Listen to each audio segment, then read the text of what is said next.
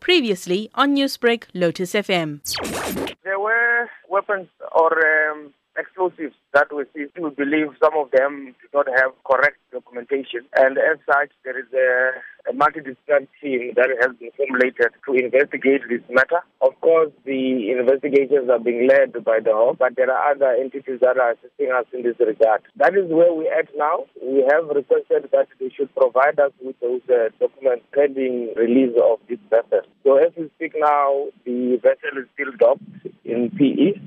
And until such time, we will then be able to take a decision. If we do not get these documents, then the decision will then be made in terms of a way forward. So far, nobody has been arrested, no one has been charged. So we are working in tandem with all the shipping companies or the shipping company that has been assisting this vessel to come through to South Africa to provide us with those important documents. What circumstances led to the discovery of the explosives? Well, that is an operational matter which we cannot discuss, but we can say that we did receive information from our own sources, and hence the vessel was then intercepted and the request for this document. Is it known what the weapons or the explosives were intended to be used for? Well, most of them are intended to be used for mining. There were allegations that weapons of mass destruction. There's no such. People need to understand the definition of weapons of mass destruction. Weapons of mass destruction talks to issues of nuclear bombs,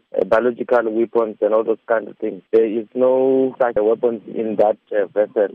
It's mostly mining explosives, and they were en route to other countries. Having passing by our own shores, there are rules and regulations that need to be adhered to, and this is normal. It's not like this is an isolated incident. It's a normal thing, and everybody has to abide by our laws of this country. Newsbreak, Lotus FM, powered by SABC News.